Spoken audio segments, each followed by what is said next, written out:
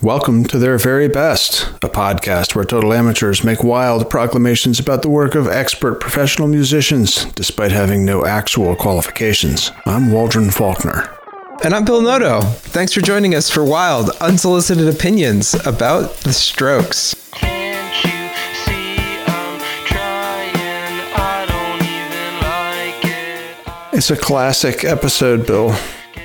It isn't a classic, actually. It's a guided tour of the Strokes. A guided tour. In the dark, man. I don't know the Strokes at all. I find this confounding. How is this possible? It's possible because I lead a blinkered, blind existence through the music world where I latch on to the things that I love and I listen to them over and over and over again and I never branch out. And so I've learned more new music in the past 6 months. Well, I guess it's been 9 months almost since we've been doing this podcast that, Yeah, I feel the same way, by the way. I mean, I think it's very easy to stop discovering new music at a certain point in life. Trying hard not to realize I was. Well, I'll tell you about the Strokes. So I discovered the Strokes in 2001, and I shouldn't say discovered. I was introduced to the music of the Strokes from my friend Justin Jaffe, who was my oldest friend, my dear friend. We lived together in California, and he was like, "You should check these guys out." And he shared with me the Strokes' "Is This It" album, which I think he got on Napster. I'm not sure about that, but he definitely had it before it was released somehow. it sounds like it's right in the sweet spot for Napster. It was awesome, and I was impressed that he was still able to find new music that was great, that wasn't on the radio. I didn't know how he did it. New music too, right? That is new music. At the time, it was, yeah. So, one other thing I'll say about these guys before we start listening to the tunes, I was in New York City in drum school, in the time that these guys were succeeding. I went to drum school in 2002, and I think Ben Barton in an earlier episode talked about all these different bands that were picked up by record labels because they were looking for anything that was Strokes-ish or like the Strokes. And basically, if you were a rock band from New York City, you were potentially like the Strokes, and you'd get a contract. Yeah, you missed it. That's how he described it? You missed it, Bill. Well, no, it's just a lie. That's a myth. Because I was not the only band that was not getting picked up. There were many other bands also not getting picked up. Well, I think probably what he means is they signed a dozen, whereas they would normally sign one or two, and there were 200 or 400 bands that wanted to be signed anyway. Absolutely. I was thinking the same thing when he was saying that stuff, because I was in New York in 2000, 2001, 2002, and it was one of the most prolific periods that I've had as a songwriter and creator of music, which is to say maybe one of the only prolific periods after graduation. And I was not playing with other musicians. I was, Studio Waldron, sitting in my little hot apartment, making the songs all by myself.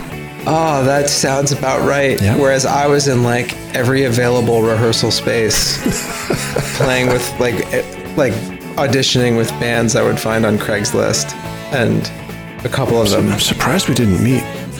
I'm not. You were alone in your room. I know. Well, that's the way I went through school too. I went through when I was at Berkeley. I would just sit in the basement writing these giant scores and Opus Waldron. Exactly, and trying to get them played. Each one of them would be diligently copied into parts for a jazz big band orchestra, because that's all that was available to me then, and they'd be played once or twice, and I could hear them that way. What a scene. That's wild.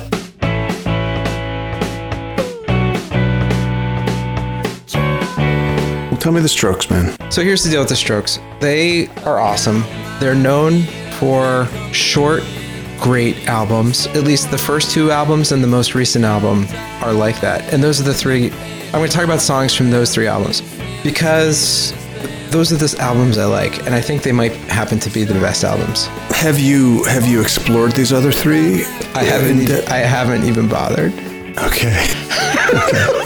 So, I very well could be ignoring important work. I don't think I am, but You might need a part 2, and probably some dissenter will have to guest host with us. yeah. So let's start with Soma.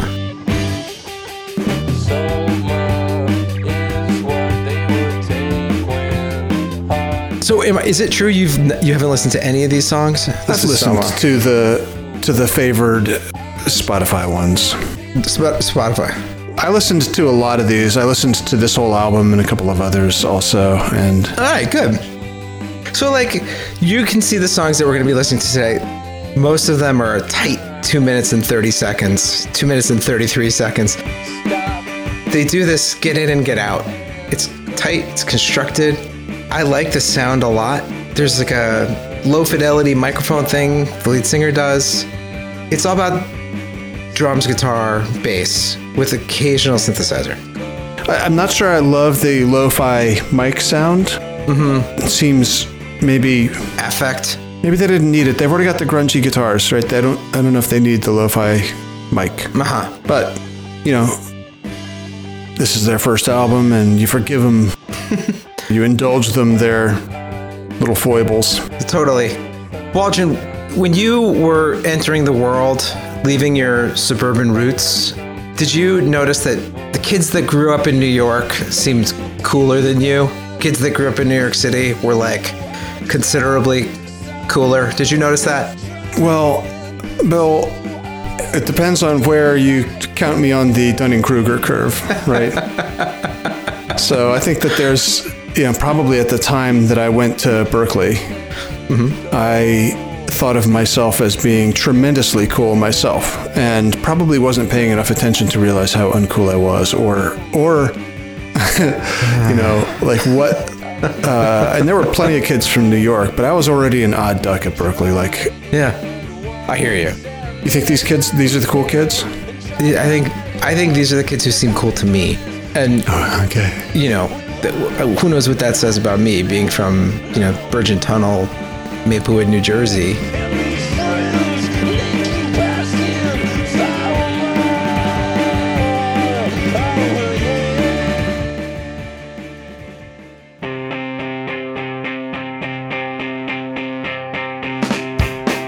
I'm going to put on the next song, which is Last Night. It's another song from the same album. And by the way, it was very hard for me to whittle it down to these 7 songs. Really? because You've already got the galactic problem with it. I do, but partly because their albums are so short, and all the first 2 albums and the last album are mostly bangers. I know this one, of course. I love the tempo. I love the drum beat. Last night, she said, "Oh, baby, I feel so down. Oh, it turned me off when I feel left out. So I." Bill, Yeah. when you were in drum school in New York and these kids were making this stuff, or I guess this had already been released, but would this have seemed beneath you as a drummer? No. So, like, here's the thing for me as a drummer. Like, I started playing drums when I was 25 years old or 24 years old. Pretty old to pick up an instrument and then, like, try and pursue it. Yeah. So, I was aware of my incompetence. Right? So you just started at the bottom of the Dunning-Kruger trough, whereas I might still be at the top of that curve. I was aware of like how much I had to learn, and I could play something like this, and I was like psyched that I could play something like this. But there's so much more that's much more complicated that I couldn't play. But I didn't look down on something like this at all. I feel like it's hard to come up with a sound like this if you don't have a garage to play in. I mean, maybe by the time they like found themselves in Williamsburg hanging out together, they were all already like expert in their instruments and just sort of created this sound as a target rather than as a stage along their evolution of musical. I wish I knew more about their biography because I'd share it with our dear listeners, but I don't really know.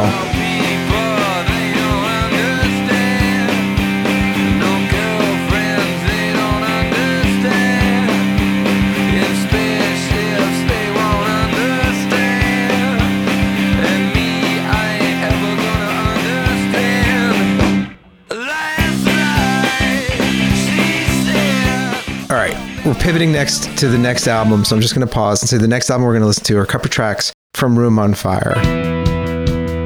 And we're going to hear 1251, Whatever Happened, an automatic stop, and I'm just going to let it play so we can talk while it's going.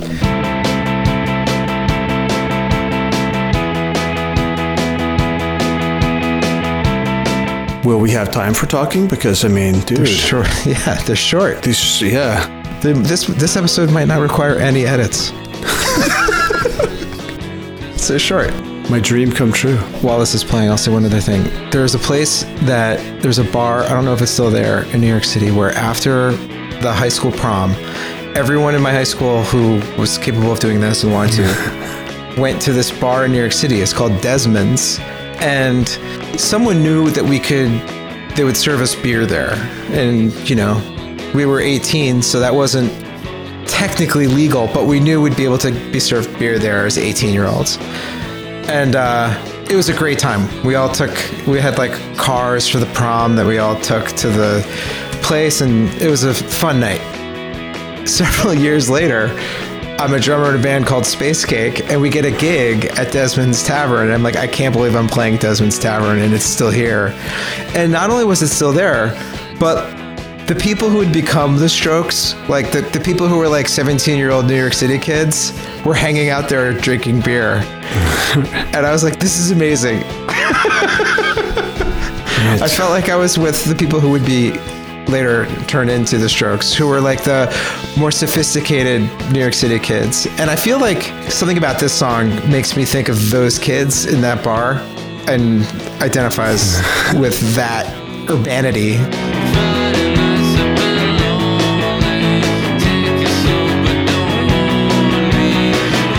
Desmond's Tavern, 433 Park Ave. That's it. So I guess you found it.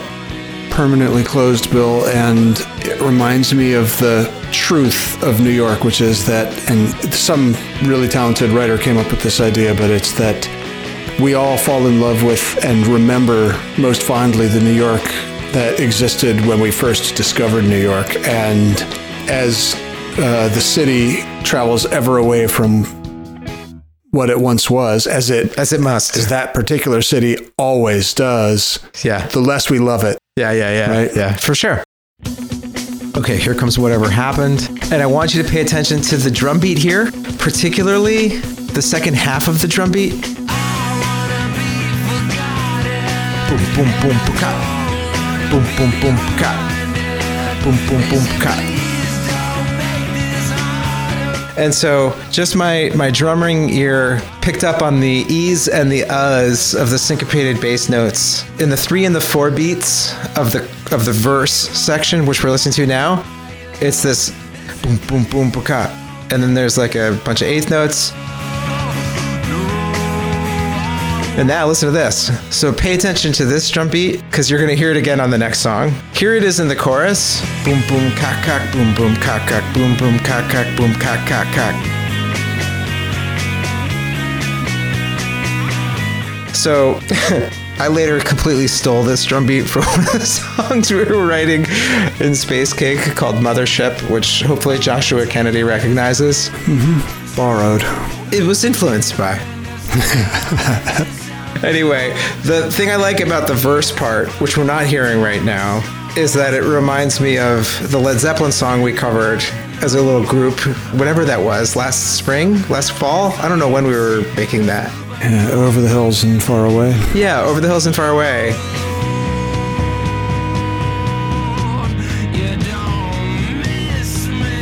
I just like the syncopation of moving the bass note over 1/16th so that it starts on those measures on the downbeats, but then it's hitting on those 16th E's and U's.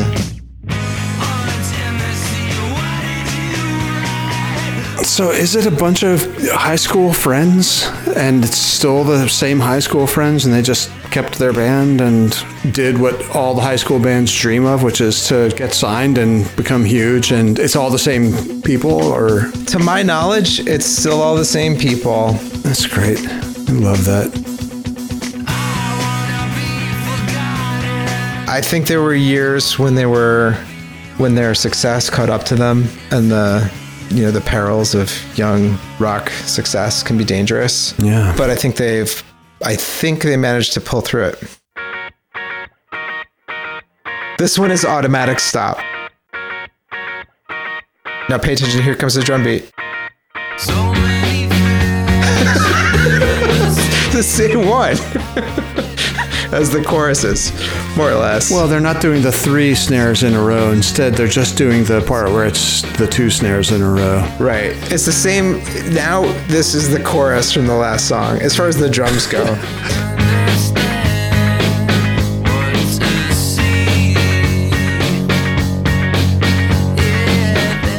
I'm surprised that you thought that this was a band that I would just know and love. Because it's not that I don't like it, it's that this is a Bill band.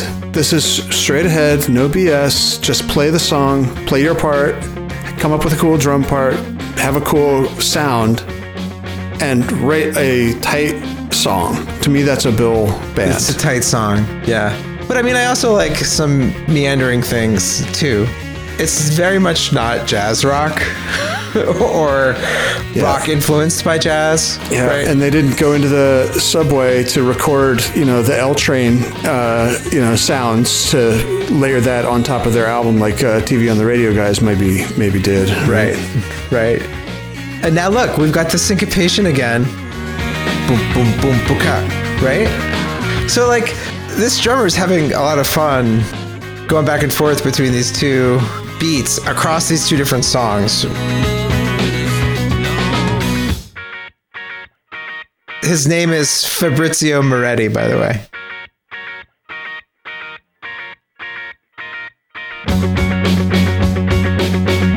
And then we're going to skip ahead many decades to The New Abnormal, which is really a perfect album name for an album that came out during the pandemic. Right. It's kind of ideal.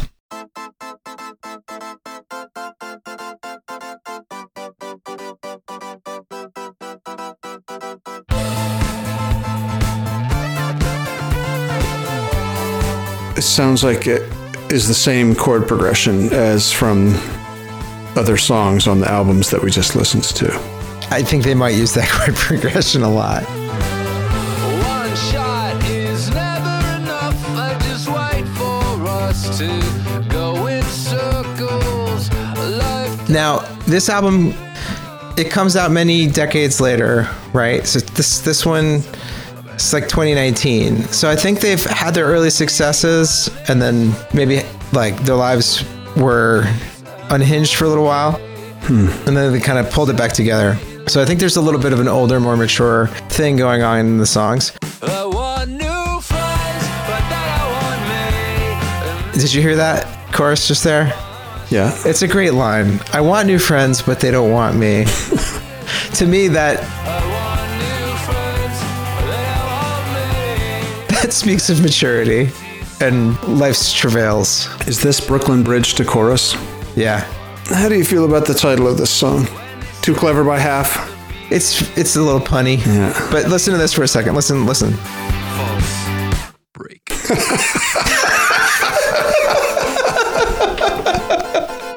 Bill, it's a long way to go. It's a long way to go just to have that one moment. You don't care about the Strokes. You just wanted... I was so excited when I heard that while I was listening to these. The drums here, I'm not as crazy about. There's sort of like a little disco-y thing going on, but there's something funny in this song. Funny haha, or funny in a curious sort of way? Funny that cracks me up. Like at one point he's just like says, and now we're gonna go to the chorus. It's like he had like a placeholder lyric that they were gonna write something over and they just kept it. And I don't know, it cracks me up. I think it strikes you as lazy. Yeah, I kind of feel like it's all too cute, too meta. Can we switch into the chorus right now? I want new friends, but that I want me. Well, I'm sorry that you feel that way. I haven't convinced you to love the Strokes as much as I have.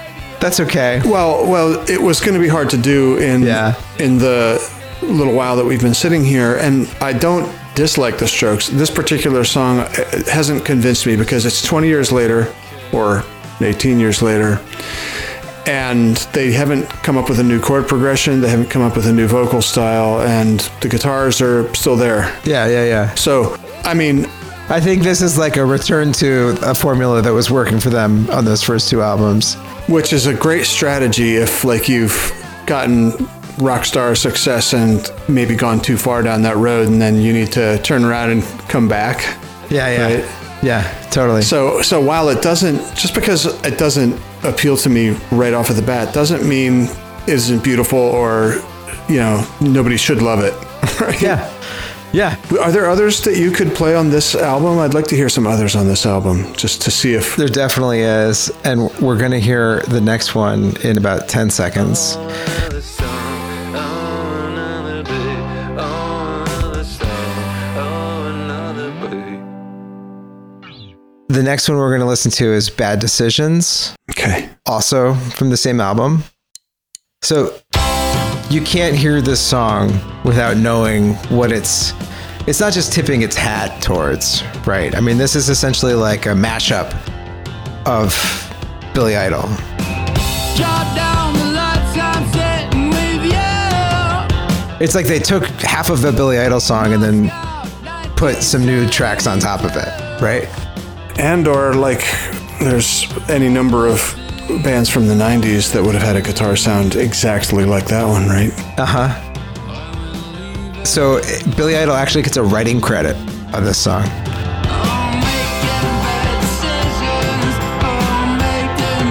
Which Oh, right. I makes see sense. why. Yeah. Dancing in the Dark, is that it? No, I think Dancing with Myself. Yeah. Dancing with Myself. And there's even a little bit of a vocal stutter that's like the same, uh-oh. That's great.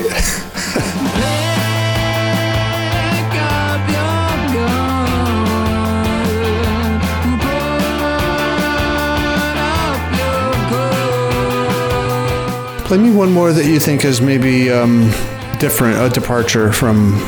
Because this is all, like, so far we've had 6 songs that all have the same up-tempo, 4 different chords, mostly the same chords, arranged... The same chord structure. Right. Harmonic rhythm and possibly the same chords. Can you hear what it is? Is it like 1 4 1 5 6 4 whatever? I can't. I can't do it either, obviously. I mean, I can for some progressions, but not. Can you? Any of the, I can for like a 12-bar blues. That's it. All right, so check out Ode to the Mets. We're gonna move on. This is the one that I had on the list that I removed because I was trying to keep it short and sweet.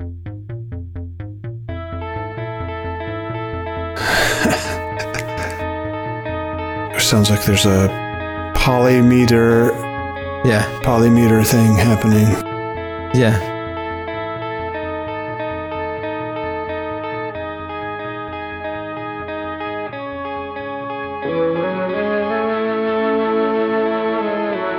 What's that sound like to you?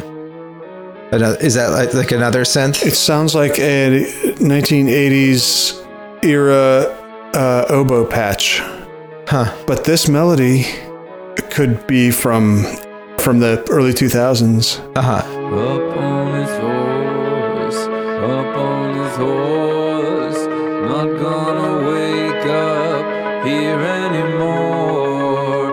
Listen time, it's not the truth, it's just a This one kind of starts somewhere and moves along as it goes. easy to say. And it takes its time. This one's longer. It's 5:51. Short songs are a real tonic after that talk thing we did yesterday. I can't wait to listen to the playlist for that. Hope that you read it, think that you should. I mean, the melodic rhythm is also the same. Sits back, sizes you up, plans his attack. You know, here's my hypothesis, and I will test it independently and get back to you on it. But my hypothesis is that, and I think that this will also apply when we finally dare to talk about Radiohead together. And it is that I feel like the earliest stuff will have appealed to you, and I will have not loved it, and I will have found something in the middle of the progression that I really do love and latch onto that. Yeah, that could be. I'll bet you that's kind of where we end up. That'd be interesting. So we're going to have to do a follow-up then, where Waldron's the tour guide of the middle years. It might only be a 5-minute bonus episode. I'm going to be like, you were false about this, that, and the other thing. And here are the good ones.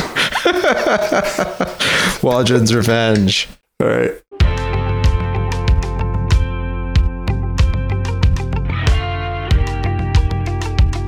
So I don't know, Waldron. I'm prepared to tell you what the very best songs are. So, but are you saying it's decided for? I'm saying it's decided for me. It's decided for the Strokes. Yeah, I'm gonna tip my hat to Josh Kennedy, who was the electric guitarist in Space Cake, who encouraged me to check out that second album, which I had several songs on. So for me, Room on Fire is the very best Strokes album. Interesting. And I'm going to give 1251 as the very best Strokes song. Okay. Well, it's interesting. You know, I don't think it's the first time that we've declared a sophomore effort to be the very best album. I think I did that with The Police and maybe other bands as well. And it's unusual because usually the second album, you know, people aren't a fan. Well, Bill, what do you think? Should people get in touch, or are we? People need to get in touch to let us know that they're listening and enjoying the show. We love it when we hear from the people, the very bestie people. Dude, here's the problem. Is there a problem? There is a problem, and that some people are saying that we're wrong. They're saying we're false, and I just feel so uncomfortable with that. I'm much better at dishing it out than taking it. So, I don't know. Yeah, that's funny. That is a distinction between you and me. I am a glutton for punishment, right? Really? Like, yeah, no. Don't hurt my feelings, whatever you do.